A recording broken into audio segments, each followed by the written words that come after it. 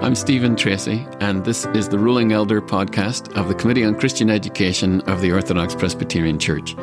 This is a podcast designed to assist in the education, training, and encouragement of ruling elders in their work. Ruling elders are one of God's gifts to His church. I'm delighted to welcome Chad Van Dixhoorn to the podcast today to talk about ruling elders and the Westminster Confession of Faith and Catechisms. Chad is an ordained minister in the Orthodox Presbyterian Church and recently moved to Reformed Theological Seminary, where as of August 1st, he is serving as Professor of Church History and Theology, RTS, Charlotte in North Carolina. Chad, thanks for joining me today. Oh, it's a pleasure to be here. I'm wondering, have you finally unpacked boxes? I'm assuming all the boxes of books were unpacked first. You know, I have not unpacked a single box of books because only a couple of days ago did I find the hardware to put my bookshelves together. So I'm a little behind the eight ball here. Well, that probably means that the answers to any questions here are going to be severely limited because you can't put your finger on the book. That's right. Normally, I have all my answers published ahead of time before a podcast, so I won't be able to find those. Yeah, Chad, you've been studying the Westminster Confession of Faith and Catechisms for a long time. You've been studying them, well, in original formats as well. Not a lot of people get the privilege of doing that. You're still excited? Yes. I look forward to continue writing about the standards and about the Westminster Assembly as well. I've got different projects going, different irons in the fire. So, yeah, very happy about this. Good. Excellent. We look forward to everything that comes from your pen. Thank you. Thank you for your work. We're talking about the Westminster Confession of Faith and Catechisms, particularly in relationship to the work of ruling elders. We want to encourage and help ruling elders in their work. One of the first ways that ruling elders probably have to face the catechisms and the confessions comes with their formula of subscription when they adopt the Confession of Faith and the catechisms. Have you any thoughts on the issue of subscription and how elders approach that? Yeah. So thank you for making me think about this. Our question, the question that's posed to an elder, do you sincerely receive and adopt the Confession of Faith and Catechisms of this church as containing the system of doctrine taught in the Holy Scriptures, is wonderfully worded. The accent here is on receiving and adopting this confession, these catechisms. Sometimes people take that question and put all the weight on the system of doctrine. It's as if they think the question's being asked: do you accept the system of doctrine that's taught in the Scriptures and summarized in these confession catechisms? That's not quite what's being asked. We're asking if this confession, these catechisms, contain the system of doctrine taught in the Scriptures, and do we receive that? Do we adopt these texts as good summaries of that system of doctrine? That was a bit of a ramble, but what I'm saying is we need to know not simply the doctrine, but the texts. And so if I'm a ruling elder, if I'm training a ruling elder, I want them to read and to understand the confession and catechisms. I want to take them not simply through a summary of Reformed doctrine, but I want to take them through this expression of Reformed doctrine. Say, is this the expression that you can sincerely receive and adopt? And as you'll know, Stephen, in Scottish and Irish churches, they'll sometimes say, "Are you willing to defend this in all the courts of the church and so on as well?" I hope all that is implied in sincerely receiving and adopting. I was going to, as a follow-up, I mean, part of what needs to happen is that we need to be training ruling elders in the confession and the catechisms. I'm sure you have some thoughts on training. And then the other thought I had with regards to that was, how do sessions ordain ruling elders? So how do we examine the knowledge of a potential candidate. What do you have thoughts on that? Yeah. Three quick thoughts. First, I think we want our whole congregation to be trained to understand the confession and catechisms and the system of doctrine contained therein. We want to do that because that's going to help those members glorify God better, live for Him better. For a membership of the church, the confession and catechisms is like a target, something to reach for. You only need to be a Christian, be a member of the church.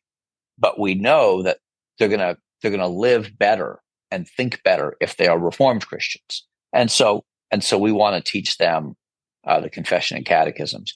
When we find an elder candidate, we want to ramp that up. Hopefully, if they've been in the church for a while, they've been exposed to Reformed doctrine. They've been exposed to the confession and catechisms. But I've inherited, when I was a pastor, I inherited a practice from Dan Clifford, who inherited his practice from Al Tricarico. If I have my story right, which is basically to go out with elders and deacons for breakfast and meet with them again and again during their elder internship and kind of walk through the confession and catechisms. The elders and deacons would read ahead of time. They'd read a commentary, and they would read the standards, of course. And then we'd meet to explain things in our own words and see what questions they have, and just kind of make our way patiently through the text. Some commentaries are really faithful expressions of what the Westminster Standards make the author think of as he reads them. Some commentaries in the Westminster Standards are really just using the Westminster Standards to help organize the thoughts of the author. Other commentaries pay more attention to the text of the confession and catechisms themselves, and that's what I would recommend because of our subscription promise. That's what I'd recommend. And then with assessing, this is a little bit too long here. I said I'd be brief, but here I go. With assessing, what we've done at Grace Presbyterian Church, especially where I served the longest, and again, I'm inheriting this from others, is we would ask the elders questions based on the system of doctrine taught in the standards, and based on the wording of the confession and catechisms themselves. We'd ask questions, and the elders were supposed to know the answer and be able to provide scriptural support. We thought for an elder to be able to defend these truths, as Titus 1 requires, that they need to be able to at least do that. Deacons, on the other hand, we just wanted them to understand. Well, they just need to be able to answer the question. They didn't have to defend it from the scriptures. They just need to be able to. They need to know what it was, articulate it, and state their agreement with it. So we had two different standards for deacons and elders. In the presbytery that I was part of in Ireland, and this reflects a different view of the nature of office. The 2 office, 3 office question. The presbytery in Ireland, the presbytery actually ordained the ruling elders, and consequently the presbytery examined ruling elders. So if a man was elected to serve as a ruling elder in a local congregation, the presbytery conducted his examination in the standards. Was that true in the EPCEW? It was. So the Evangelical Presbyterian Church of England and Wales did the same thing. There would be members of the Westminster Assembly, so far as I understand, who would expect that as well. Who would expect the presbytery to examine and ordain ruling elders. Others would want the local church to do that. Yeah. In your very fine commentary on the Westminster Confession of Faith, in your introduction, you point out that the Westminster Confession of Faith introduces doctrinal ideas, outlines how they're parsed and associated in the Bible, and helps the reader confess these doctrines in a thoughtful way. And what you've just said really summarizes that that's what you're expecting an elder to be able to do. Is that fair? That's fair, because when an elder's answering questions, teaching Sunday school, listening to the doctrine, observing the life of the pastor, and all of that, one needs to know what a Reformed minister ought to look like, what a Reformed ministry ought to look like. And so that's just essential. Right. So in the foreword to your excellent commentary on the confession, Carl Trueman says confessional Christianity is marked by two things: an elaborate confession of faith, which goes beyond the 10 or 12 points necessary for a basic Christian profession of faith, and a church structure which provides for elders accountability and indeed ongoing pedagogy. So the confession of faith, that's Carl's thoughts, but the confession of faith does provide for elders and does provide for accountability and does provide for ongoing teaching. Yeah, it assumes that a Presbyterian church, or their views, a sort of a rightly ordered Reformed church, will have all of those elements in it. So a confession of faith without a clear order of church government, a directory for church government, or a book of church order, is pretty much dead in the water. You need some way to call the leaders up to that standard, hold them to that standard, and then mechanisms for refreshing their knowledge of and deepening their knowledge of that standard as containing the system of doctrine taught in the Holy Scripture. And that's true within Presbyterianism, but it's also true in some parts of independency as well, congregationalism, right? Yeah. So the Savoy Declaration makes it clear that for a Congregationalists to hold to their Savoy Declaration, they need a form of church government to go with it, and so on. That's Other forms of the Reformed faith agree. Yeah, I think that's an important point, because it's not just ruling elders of Orthodox Presbyterian churches that are listening to this podcast. Yeah. So recently, a group emerging from I guess they thought of themselves as sort of Reformed charismatics, understood that they needed that their church had not been doing well, and so they came up with a directory for church government, a kind of book of church order, and they asked me to review it. They didn't want to be Presbyterians all the way, but they wanted to be way more Presbyterian than they were. And then they also asked me to work through with them and talk with them about confessionalism. And I appreciate that they understood that these two things needed to go together. Otherwise, neither one of them would really work well. So, yeah. Excellent. What do you think are the ways in which ruling elders can continue to keep that knowledge and keep refreshing their sense of and understanding of these things? In our first podcast, for example, Craig Troxell offered suggestions on daily readings, and we put that up online. It's still available online. Do you have suggestions for daily readings? I do. So there's this handy dandy ESV Bible out, which has a number of creeds and confessions at the back. I happen to use one of those myself. And what I do each day is I read. I'm less ambitious than Craig Troxell in so many ways. I just read a paragraph or two of the confession, or a column of the larger or shorter catechism. So I just kind of make my way through these texts, reading sort of roughly a half a page a day and thinking about it as part of my morning devotions. I found that useful. I mean, I do also work through this as a family. It's common for us to read a little bit of the shorter catechism in our family devotions in the evening. Again, using one of those handy dandy ESV Creeds and Confessions Bibles. I think that it's a good idea, for example, that local sessions should make gift of that particular edition of the Bible to their ruling elders. All the ruling elders. Yeah, there are inexpensive hardbound versions of it. You don't have to go goat skin.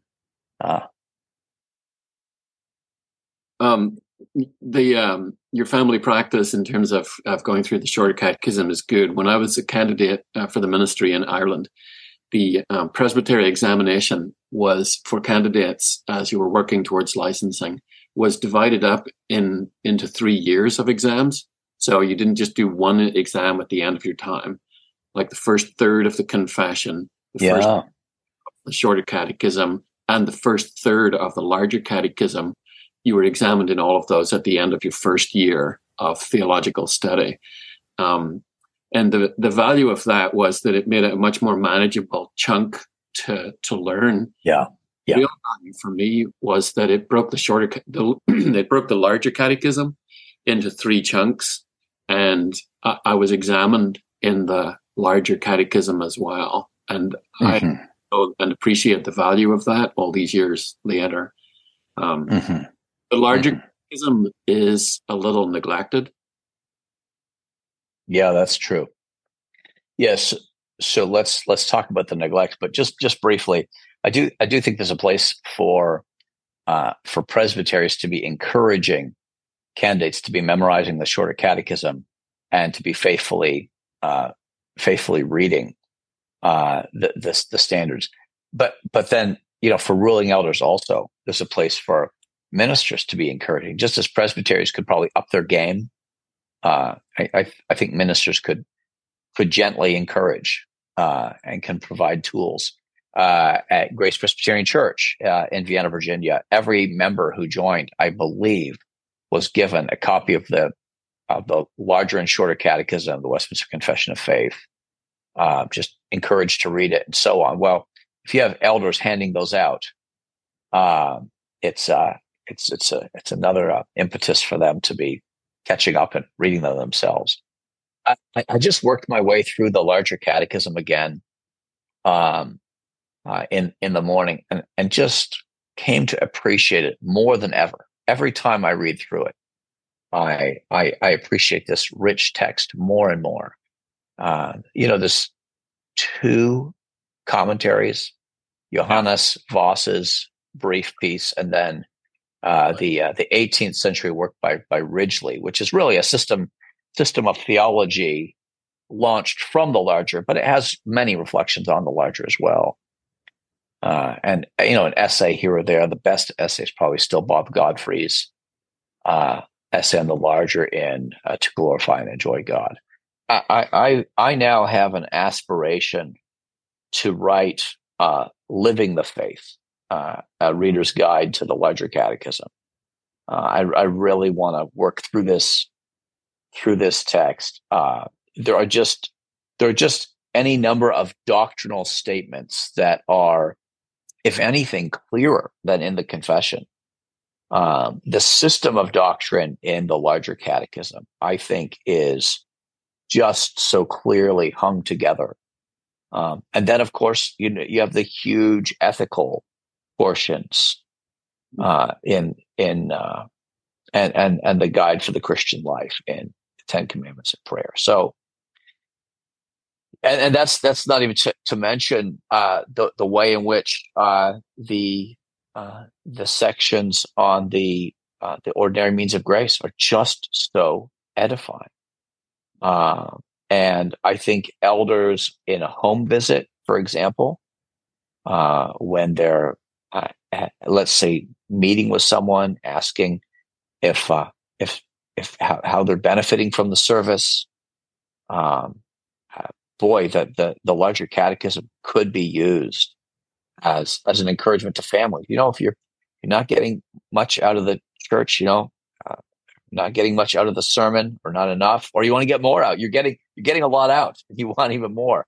Well, here are some passages worth reflecting on. I've been attending a church in the last few weeks, and the Larger Catechism comes up a fair amount, and I think it's helpful to all of us. Yeah.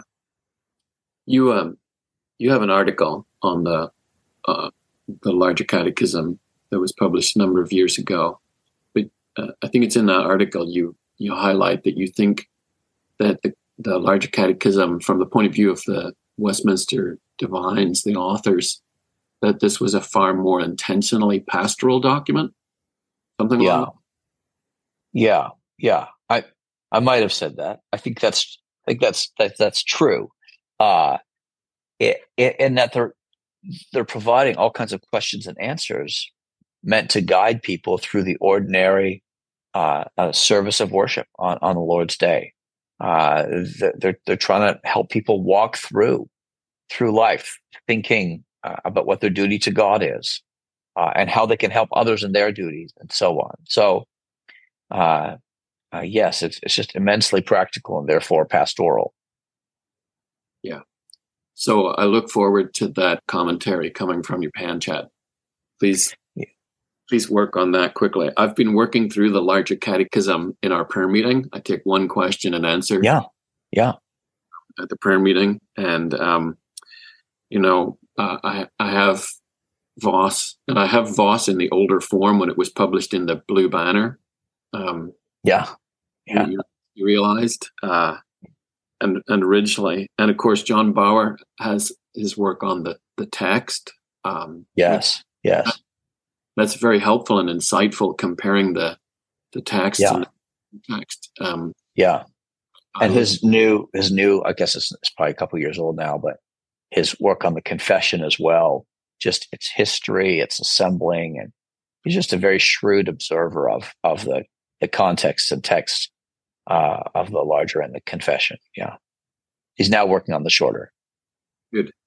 I agree with you. I think the Larger Catechism is a most valuable tool for the shepherding of the sheep. So what would you want to say to ruling elders about our standards? What would you want to say to ruling elders to help them and encourage them?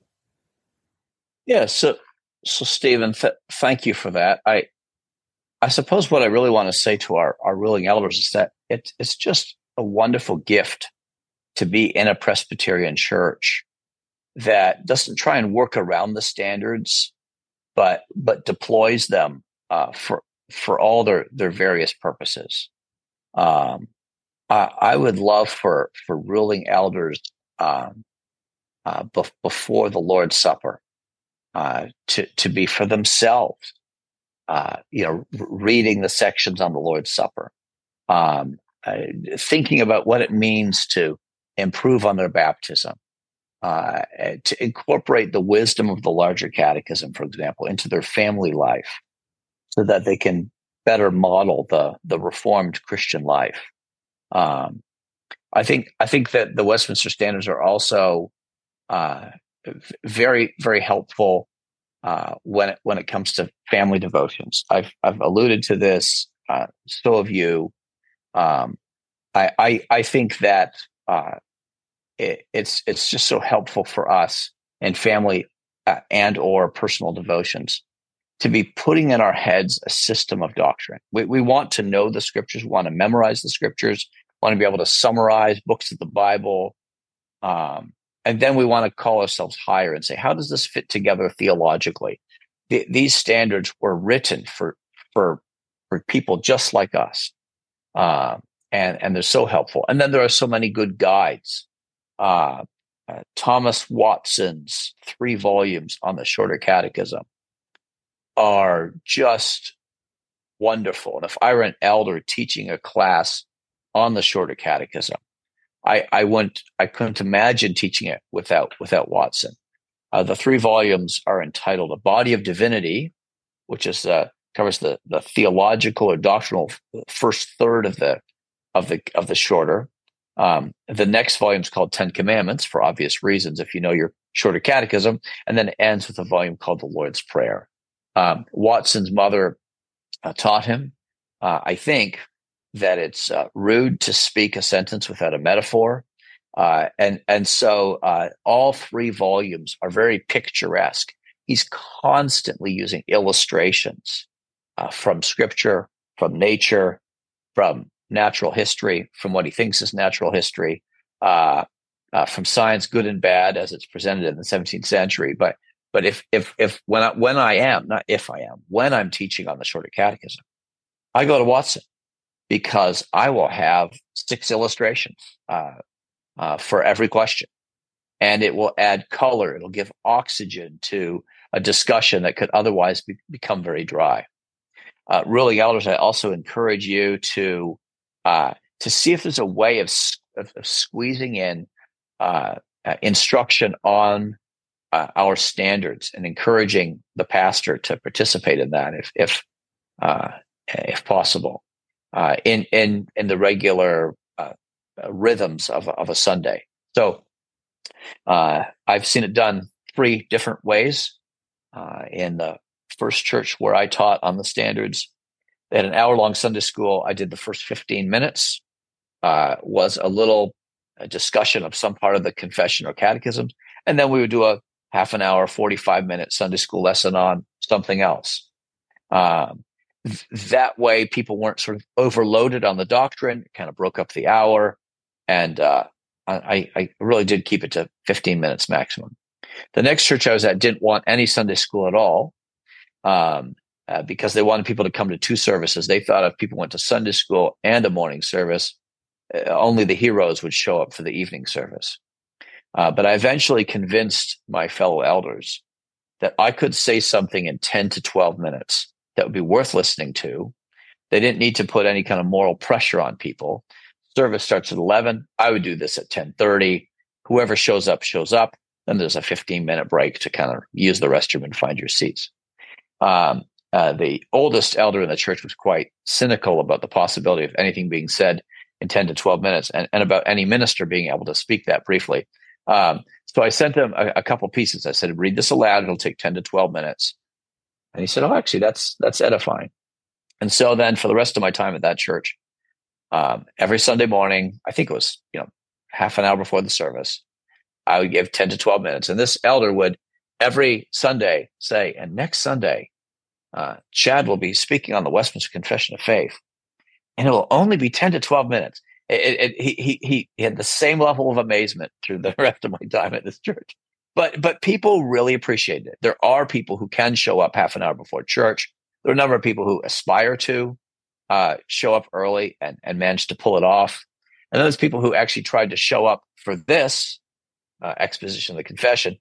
And we're usually very late, but at least they're very on time for church. So that was option 2. Option 3 was at Grace, a Presbyterian church in Vienna.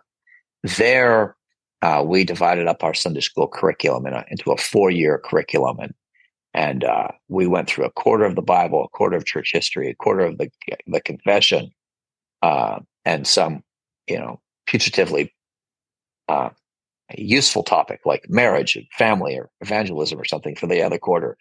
And that way we would kind of make our way through. And again, that was just very helpful.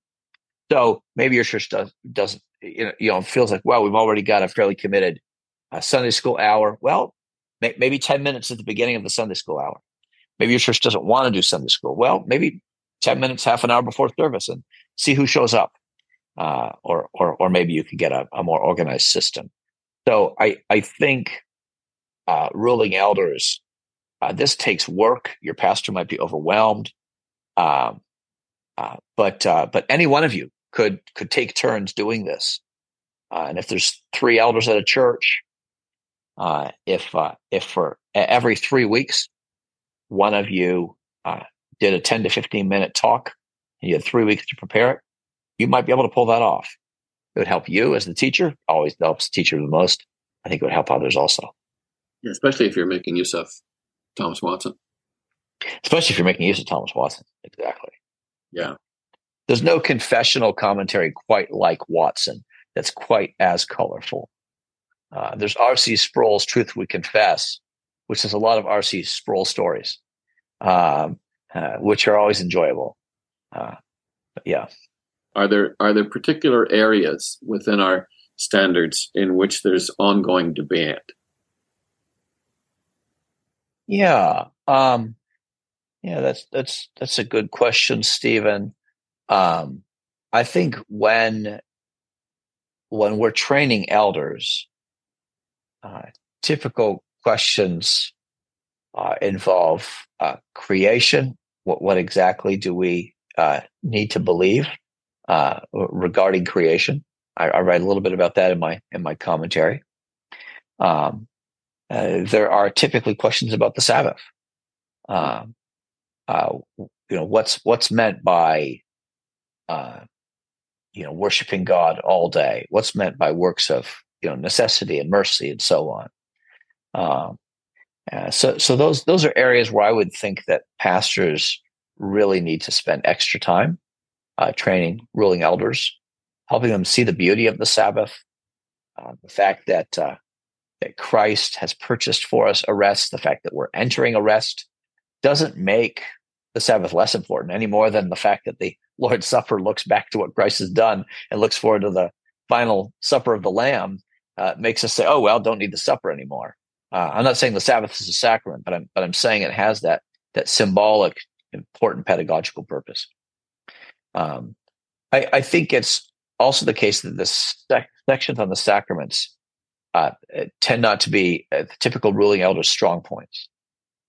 If you've grown up in a Roman Catholic church, for example, and you're asked, is the Lord's Supper and baptism, are these means of grace? And many people say, oh, dear me, no.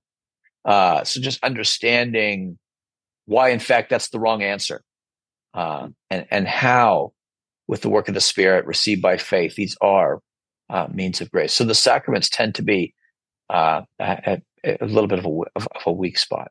And then I think every elder ought to be able to be ready for like the 5-minute and the 20-minute conversation on why we believe in household baptism. I think I give a useful treatment of this in my Confessing the Faith. I think in some ways it's a bit of a unique treatment. So looking at chapter 28, the first paragraph, the fourth paragraph, I think has helped a number of elders. So I'm grateful for that. And I would encourage, look at Shaw. Beattie is excellent. So if you're a ruling elder who wants to say, look, I've read Sproul, maybe I've read Van Dixhoorn, I've read Shaw. What else do I want to get? Francis Beattie has a wonderful, fairly trim commentary that incorporates the confession and the catechisms. So that will be very edifying and useful. Francis Beattie. Hodge is good as well. Although, his sections on elect infants are I don't think really match the theology of the Westminster Standards very closely. I think it's also helpful, ruling elders, if you get a harmony of the Westminster Standards. You can get these used online, and these put the confession and catechisms next to one another, and you can see where the same doctrine is stated in different ways, and you can see areas where actually the Westminster Confession of Faith doesn't really talk about the threefold office of Christ as prophet, priest, and king. It doesn't really, like the Larger Catechism does, go into any depth on in terms of Christ's humiliation and exaltation. The Westminster Confession of Faith's summary of the work that Christ accomplished is about a third of a paragraph. In the Larger Catechism, it's pages. And so if you want to get a Reformed understanding, not just of the application of redemption, how it's applied to us, but how Christ accomplished that work, the catechisms are actually the place to go. And if you get a harmony of the standards, you can begin to see where the one is filling in areas only summarized in the other. That's excellent. Thank you so much, Chad. I'm almost afraid to ask one question.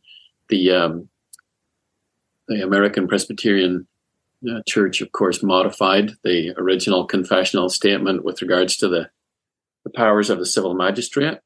Yeah. In the current climate in which we all find ourselves politically, have you any thoughts on that? Well, I current climate does not wish for me to give the civil magistrate more power with respect to the church. But that's just a pragmatic answer.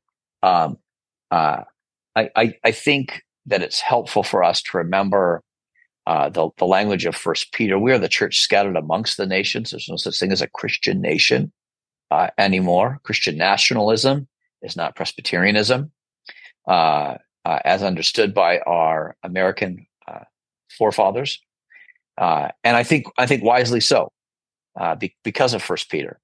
If you look at the examples used to describe the church in Hebrews, it's the church in the wilderness. That's where we are. We are a pilgrim people. We are not yet at home, and modeling church-state relations based on the Israelite theocracy, the period where Israel is in the land prior to or after the exile, is not helpful. And here's where I believe the Westminster Divines, or most of the Westminster Divines, erred, as did most everyone else of their generation. They used Josiah, David, and Nehemiah as their models for how the English and Scottish governments would relate to the church. Whereas what they really should have been doing is looking at Israel in the wilderness, Israel, and listening to the prophets and their instruction to the church in exile. That's who we are. That's where we are. So they understood that the church is the continuation of Israel, but they didn't ask the question, Israel where, or Israel when.